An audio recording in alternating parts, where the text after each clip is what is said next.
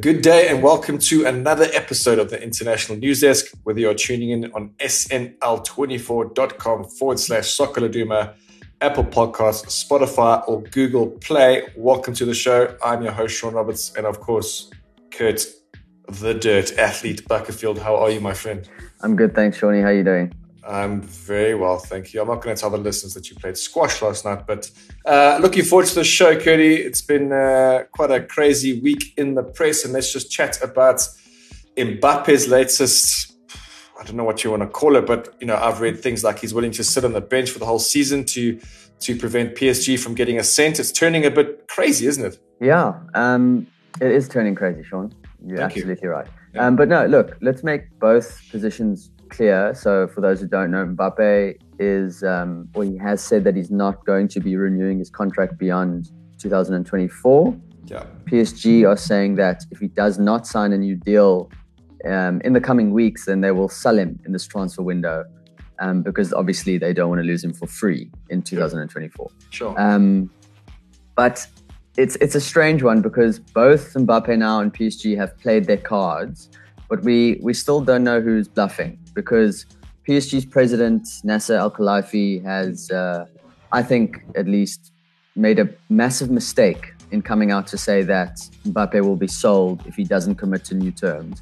Yeah. And that Mbappe isn't bigger than the club because in theory, yes, no player should be bigger than the club, but that is not how Mbappe has been treated since joining PSG, and particularly over the last couple of seasons now.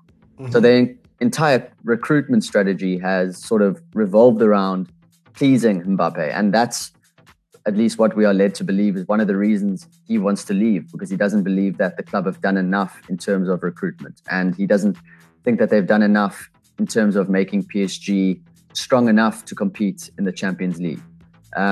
So I think that the PSG president has put himself in a really difficult position because if he doesn't treat Mbappe like any other player now, if he doesn't banish him to the stands like they did with Adrien Rabiot, I think it was in 2019, and he didn't want to sign a new deal, then how can anyone take PSG seriously again? Because he's sort of seeming very serious with what he's saying, but we're going to find out just in a couple of weeks' time whether that was all true or not. And I think it's a very important moment sort of in PSG's history, honestly, because they're wanting to transform their reputation of being this flashy club that sort of allows its well-paid players to do pretty much whatever they please. And this is their moment to do that. But if they fold, then they're going to look really silly. So I think, the president has put the club in a tricky position because legally, they can't force Mbappe out. That was my question, yeah. I mean, if a player doesn't want to extend his contract, surely he doesn't have to extend his contract. Exactly. So they can't force him to do that. So if a club, if Real Madrid doesn't offer PSG what they want, which is probably, more than 100 million realistically, then PSG aren't going to be selling him. I don't think that there's any other club in Europe that will be in for Mbappe, at least from what we know, because Mbappe's made it clear that he wants to play for Real Madrid at least one day. It's been his lifelong dream. He went very close last season. I think at the time it was very clear he had made a mistake in extending his contract. I think France president Macron got involved in sort of convincing him to sign a new deal. There was this major push for PSG to keep him. Wait, Kurt. So the actual president of the country got involved? Yeah. He has said again that he will do his best this time around to do the same, by the way. I think he said that at some sort of presidential event where I think it was just a fan who asked him, but it made its way onto social media. But yes, the country's president got involved. So that's what I mean when I say that they haven't treated Mbappe like he's any other player. He's clearly very influential, very important to PSG, to Paris, to France. And I don't think that he's someone that the club will just leave on the sidelines. So, they can't force him into a new contract. That's not how this works. But like I said, it's a very important moment because if they don't treat him like any other player, then I just don't see PSG ever being taken seriously. Yeah, I fully agree. But are you saying Real Madrid is the only option? I mean, I've read that Man City are not interested, whether that's smoke and mirrors, I don't know. There's possible interest from Arsenal, I think I read. What's your take on this? Is it Real Madrid? Or I think it's Real Madrid or nothing for Mbappe. Yeah. I think that's the only club that he wants to join.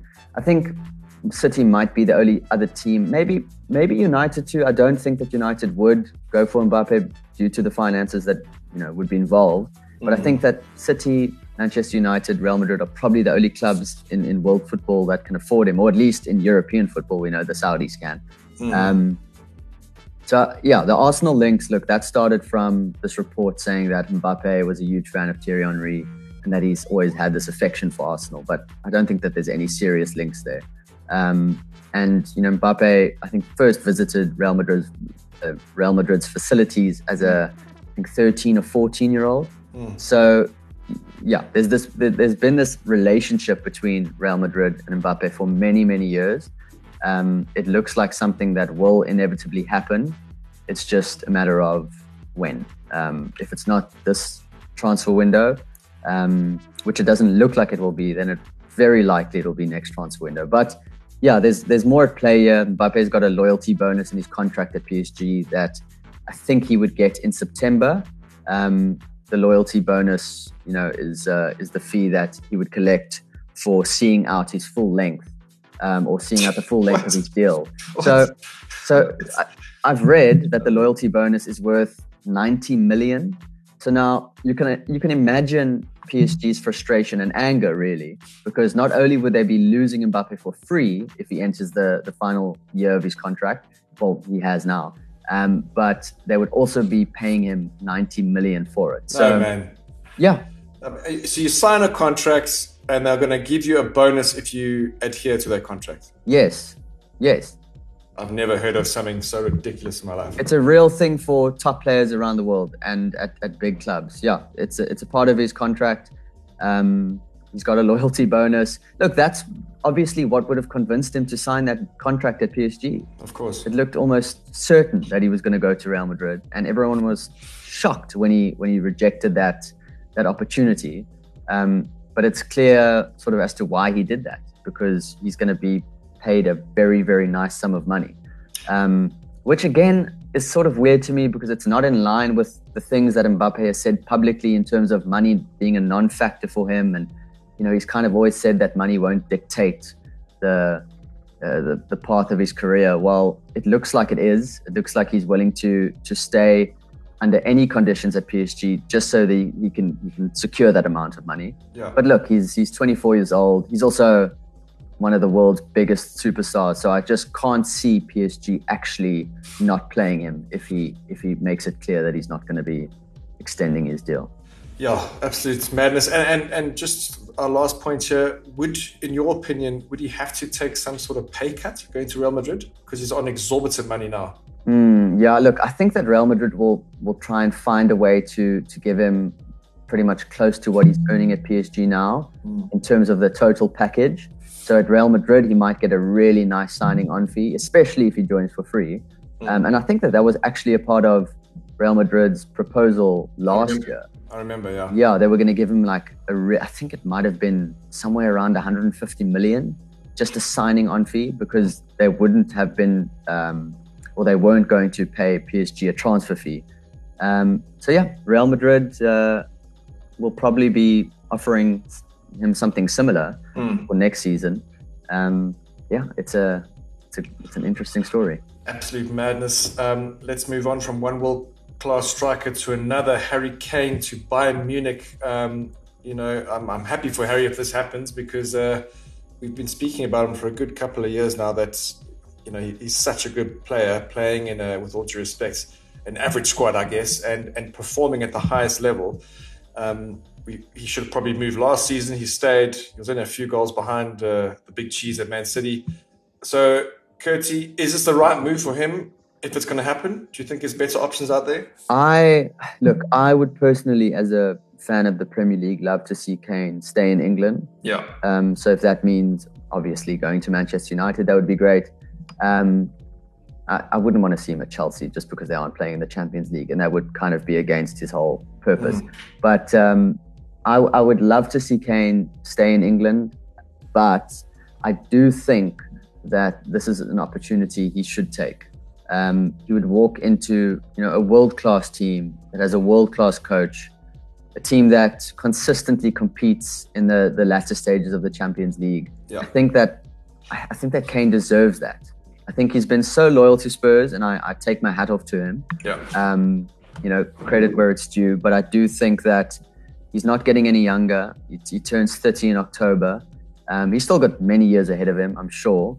And we'll see him evolve into, I think, a different kind of player, like he's already done over the last few seasons, where he's much more than a goal scorer. Yeah. And I think it would be great. I think it would be great to see Kane win trophies, which would almost be a guarantee at Bayern Munich. Mm-hmm. I just wish that opportunity could come in England for him. But like you just said, now he's playing in an average team at Spurs. I don't see Spurs realistically competing for trophies this season. No. And I don't see why Kane should be a part of this sort of rebuild either. I think it's unfair on him. I think that Daniel Levy should look to get his star man a move. And look, I understand Levy not wanting to sell him to another Premier League club. That makes sense to me in terms of what it would do for the Premier League. I mean, strengthening a rival is probably not in Spurs' best interest. Yeah. But I would love to see it happen, and I think it would be the right move. That team would be built around him. He's a world-class player who would score heaps of goals at Bayern. So I'm hoping to see it happen, but for now it looks like Spurs aren't going to be tempted into selling him. They haven't even set a price tag. But Kane, I've read, has sort of informally at least told Bayern that he would be open to the move, and that's why there is this push from Bayern to sign him. I don't think that they would be going sort of all out for him had they not received some sort of indication from him that he's interested. So it could still happen, but I think it would require a lot more money. And Kurt, is he in the final year of his contract? Yes. So he would be entering into he's now entered into the final 12 months. Spurs obviously would hate to lose him for free, I'm sure, but Levy is probably someone who would back himself to negotiate with Kane before that deal runs out. But who knows? Maybe that's not going to happen. Maybe Kane leaves in the coming weeks. It's a tricky one. And Daniel Levy is known to be the master negotiator, so let's watch this one closely. Let's move on to the second best team in Manchester. That's Man United, obviously.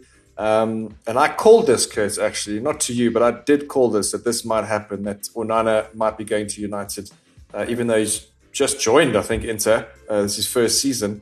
I think he's world-class. I think he fits United. I think he fits Ten Hag. What's your opinion? Yeah, look, something that many people seem to be sort of glossing over is the fact that Onana worked with Ten Hag at Ajax. He played 145 games under him. It's the most appearances he's made under any manager. So there's a relationship that exists already there. So in terms of just that, it makes sense. Then in terms of his ability and his skill as a footballer, on top of being a good goalkeeper, it could be very crucial to what Ten Hag wants to do at Manchester United. And, we spoke about David De Gea being a problem for Ten Hag when Ten Hag first joined last season.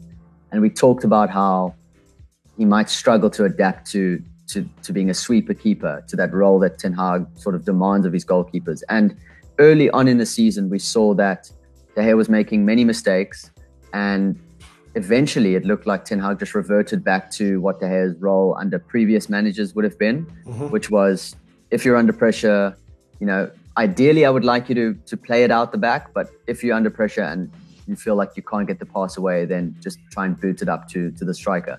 And that's not the way that Ten Hag wants to play. It's important to him that his goalkeeper is good on the ball and can pick a pass and can play under pressure. And De Gea can't do that.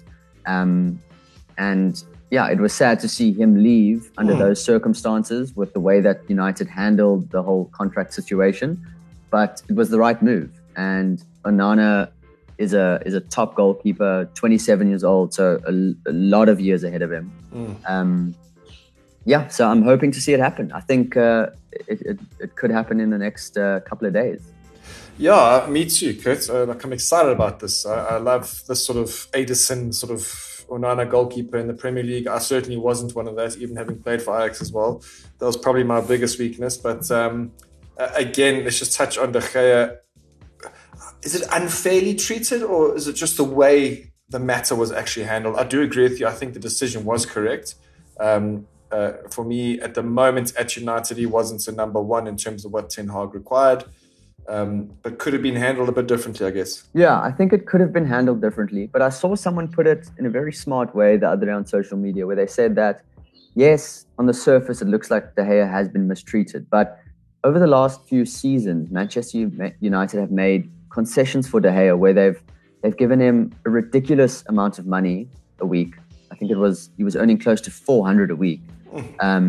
Which was insane when you could kind of see the direction that goalkeeping was going in.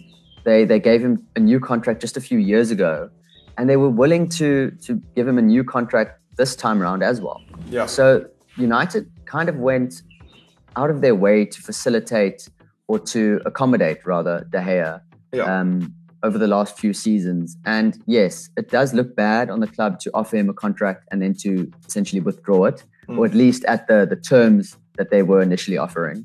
That's not a good look, and it's harsh on someone who's been at the club for 12 years and who has had a good career. But at the end of the day, the club needs to move on. De Gea lost his place in that Spain team a few years ago now.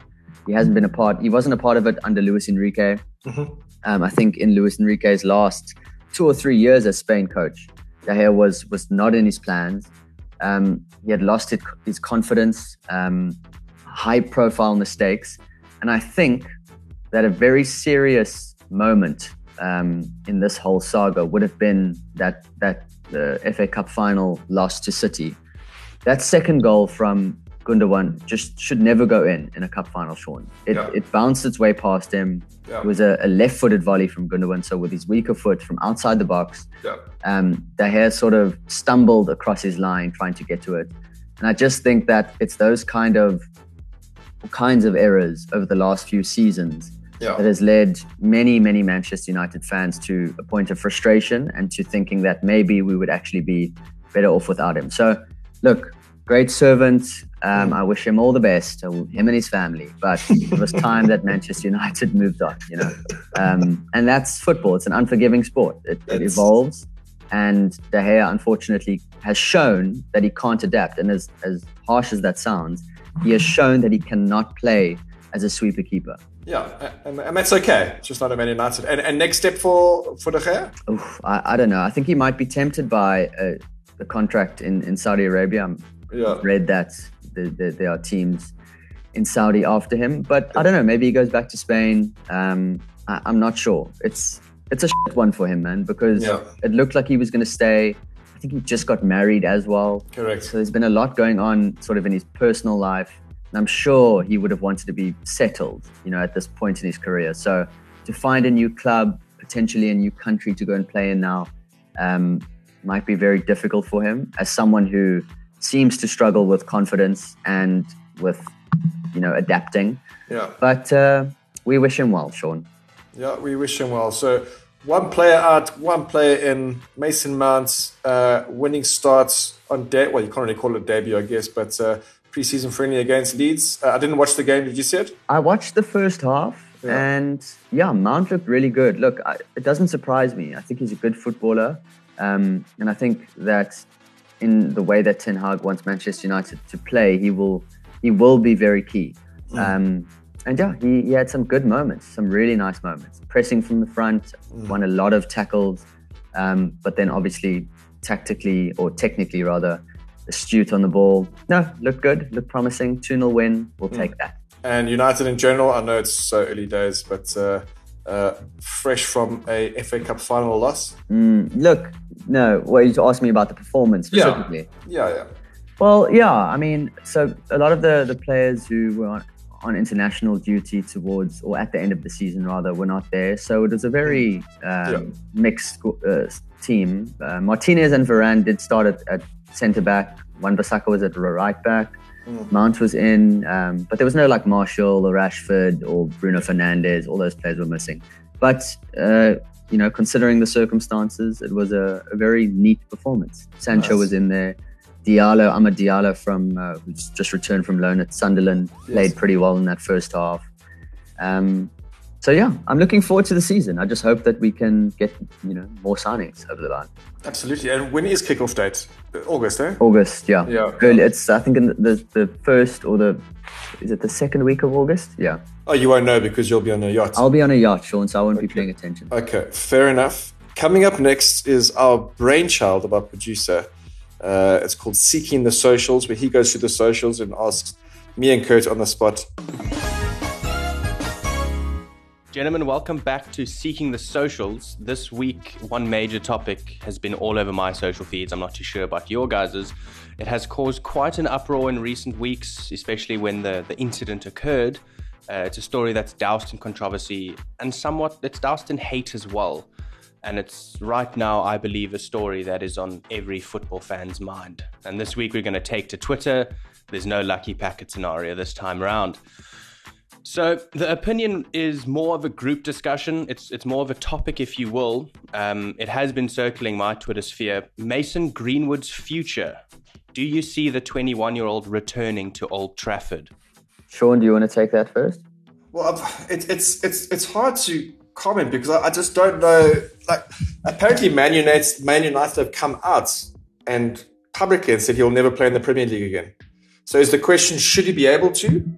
Or is the question, what was the question, Aiden? Like, is he going to be playing for Man United again? Yeah, do you see him returning to Old Trafford? I think I don't, in my honest opinion.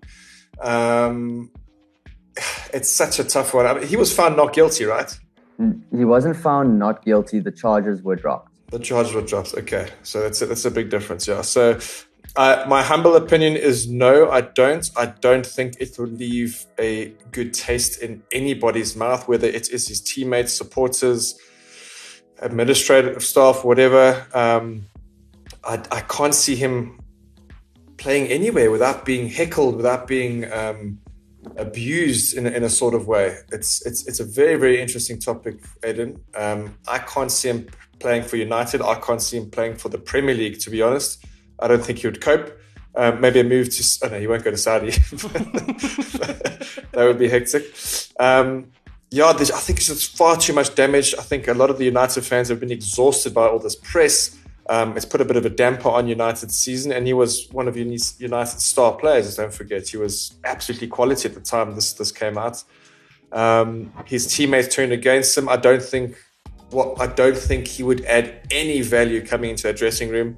I think, if anything, it would put a shadow onto any sort of team spirit. I think that if he had to come into the change room, I think the team would doubt the leadership of United, to be honest, and that could just filter down to God knows what. So, great question, Aiden. That's my 2 cents worth. I could probably add a bit more after Kurt's gone.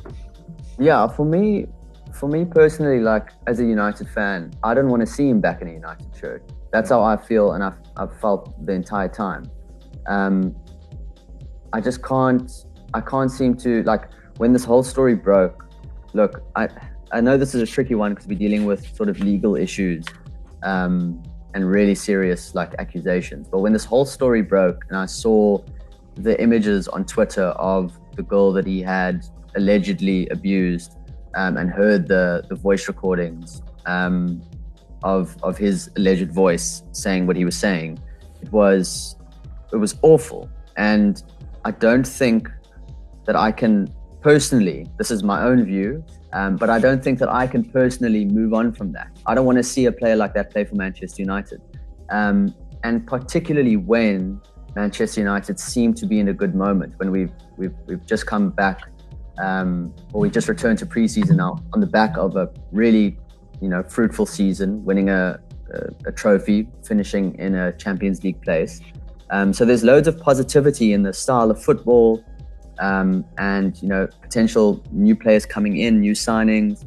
It's a sort of feel-good moment for Manchester United. It feels like the club might be on the up. And like Sean was saying, I don't think that it would serve the club to reintroduce him to the squad when it comes to the abuse that he might get from fans. I personally would not feel a thing for him. I wouldn't feel sorry for him. But the negative attention that it would bring Manchester United, I just think is something that you wouldn't want. And I feel like it should be a moral issue. So it should be about whether Manchester United believe, he did what he was accused of. I think that's what it should come down to first. But then secondly, it should be about that and what it could do to the atmosphere at the club. And I just don't think that it's a risk worth taking. We've dealt without him for the last, what has it been now? Year and a half. He was arrested initially in Jan 2022. He hasn't played football since. And people say that he was generational. He was a generational talent. Yes, he was a good footballer, but he could finish well. I've seen many footballers who can finish well. So I don't think that he's someone that we need to go out of our way to accommodate or to put back in the squad. I don't think that he's this Messi level talented player or Cristiano Ronaldo level talented player. You can strike a ball well with both feet. I've got friends who can do that. Like, it's not that important. We've coped without him, and I think that we should continue to cope without him. I do think that he'll play football again. There's recently an image that surfaced of him training with Anthony Elanga, who's another Manchester United player, in Dubai. That wasn't, as far as I'm concerned, or as far as I'm aware, organized by Manchester United. That's just the two players training by themselves as friends. They came to the academy together. So it does look like he has plans to return to football. But I think that there's a tull here, and I think the fact that he wasn't a part of this pre-season at Manchester United might be an indication of where his future lies. Because, like I was saying to Sean when we were talking about all of this now, all of the international footballers are still on a break, and Mason Greenwood isn't one of them. So why was he not there for pre-season? Why was he not there doing his medical tests? It looks like the internal investigation is still ongoing at Manchester United, but it looks right now like it's leaning towards his future being elsewhere. That might just be on loan, who knows, for now. Maybe they are still holding out hope that the story just sort of quietens down over time and that people move on and forget about it. But that's not going to happen. In a year's time, we'll be in the same situation. If they try and bring him back into the squad, it's going to be the same feeling. Is he still getting paid, Kurt? Yeah, his contract is until 2025. So he's still on the club's books, and legally they haven't been able to terminate his deal. It was just a suspension. But as far as I'm aware, yes, he's still getting paid, which is all the more reason for Manchester United to speed this process up and make a decision. But yeah, he's been linked with clubs in Italy, with clubs in Turkey. I don't think that the media attention will be as big in those countries. But I don't see him playing for Manchester United again. Agreed. And I don't want to. That was Seeking the Socials. Next time round, we'll have a few more opinions, maybe another discussion. We'll take it from there. Thank you so much. Thanks, Eddie. Curdy, just to wrap up, I guess we're going to watch the Harry Kane, etc. deals come through potentially. Anything else that we have missed today that you think is quite spicy? Not right now. Messi is going to be unveiled at Inter Miami this weekend, it looks like. And then Arsenal, I think, will probably over the next 48 hours or so announce the arrivals of Jurrien Timber from Ajax and Declan Rice from West Ham. So yeah, I think there will be a few more big deals coming through. And then, like we talked about with Onana, that looks like, I think Fabrizio Romano was saying that the next 24 hours will be very crucial to this deal. Verbal terms agreed between Onana and United. So now it's just up for Inter Milan and United to strike a deal. Yeah, well, I hope that happens, Curty. And from that is how we wrap up this episode of the International News Desk. So whether you have been listening on snl24.com/Soccer Google Play, Apple Podcasts, or Spotify, as always, thank you for tuning in. I've been your host, Sean Roberts, and Kurt, the athlete, the squash player, back at field. Thank you. Thank you, Shawnee.